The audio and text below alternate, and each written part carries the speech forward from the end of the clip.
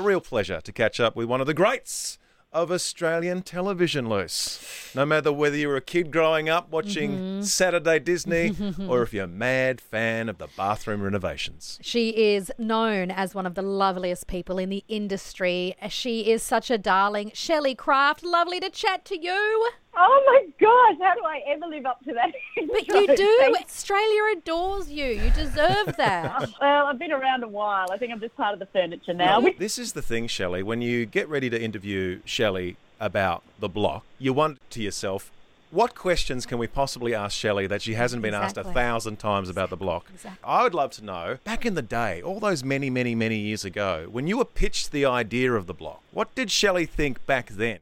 Obviously, it had been running already. We know Jamie Dury hosted a couple of series back in the day, and then it took a bit of a hiatus.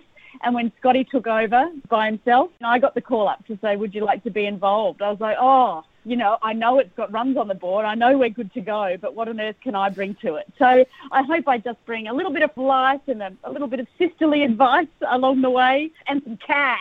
Yes, giving away of the course. cash. That's the best part. Well, I often feel like Scotty sometimes has to be the grumpy old dad, but then Mum comes along. Yeah, and Shelley's there mum. going, Yeah. it's okay, kids. Everything's going to be all right. That's exactly how it is. Exactly how it is. Now, I know you can't give away too much with regards to when COVID kicks in and you have to go into lockdown, but what can you tell us about that time? Was it a really strange time where everybody was on edge, and I guess the show was not immune to that? No, Lucy, it was crazy. We started filming in February. And back then, there was this sort of hint of something happening overseas that we hoped would never strike here. And then obviously as the days and the weeks went on, it was becoming very apparent that Australia wasn't immune to COVID and how that was going to affect all of us. And, The Block is a reality show, and you will see it play out how it was for Australia back in March when we were all told that, this was a serious issue and we were going into, as you say, lockdown. For our poor contestants, some of them have auditioned for this show a few times over. They finally got their big shot at getting a chance at being blockheads, and then to have this happen in the midst of their renovations. It was really emotional for them. I think when we told them they were going home, there was that sort of sense of, are we ever coming back? Yeah. Will we ever get to finish what we've started? And, obviously the way the show's gone, we got the renos finished after we came back onto, I call it a set. Everyone else calls it a building site, but to me it's a set. We came back with all those restrictions in place.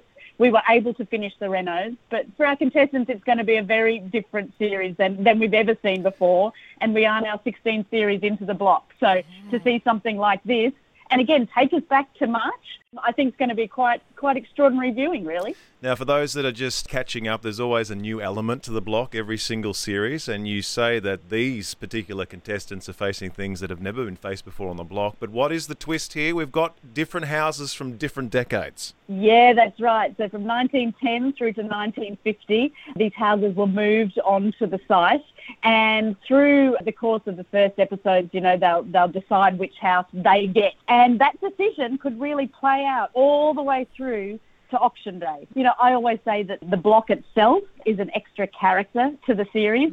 So not only do we have these 5 awesome teams from around the country, we've got these 5 houses that really have characters of their own, and the contestants do have to play to that this season. Do you think the contestants are worried about what will happen at auction? Are they worried about COVID affecting the resale prices of the houses? Oh, look, I'm sure they're worried about going to air first and being on national television. I think that's their biggest concern come Sunday. And, this season we have really reminded them all the way through that it is a real estate show. This is about the auction. The reality is that you will go to auction, and however you play the game throughout the series will affect your result on auction day. And of course, now what auction day is going to look like, who knows? We might be conducting them over Zoom or online auctions. We might be able to hold them live. It might be a closed room for them. Whatever the case, I'm sure that Scotty will be there right side the contestants that are at auction. I really hope to be in the room with our other contestants because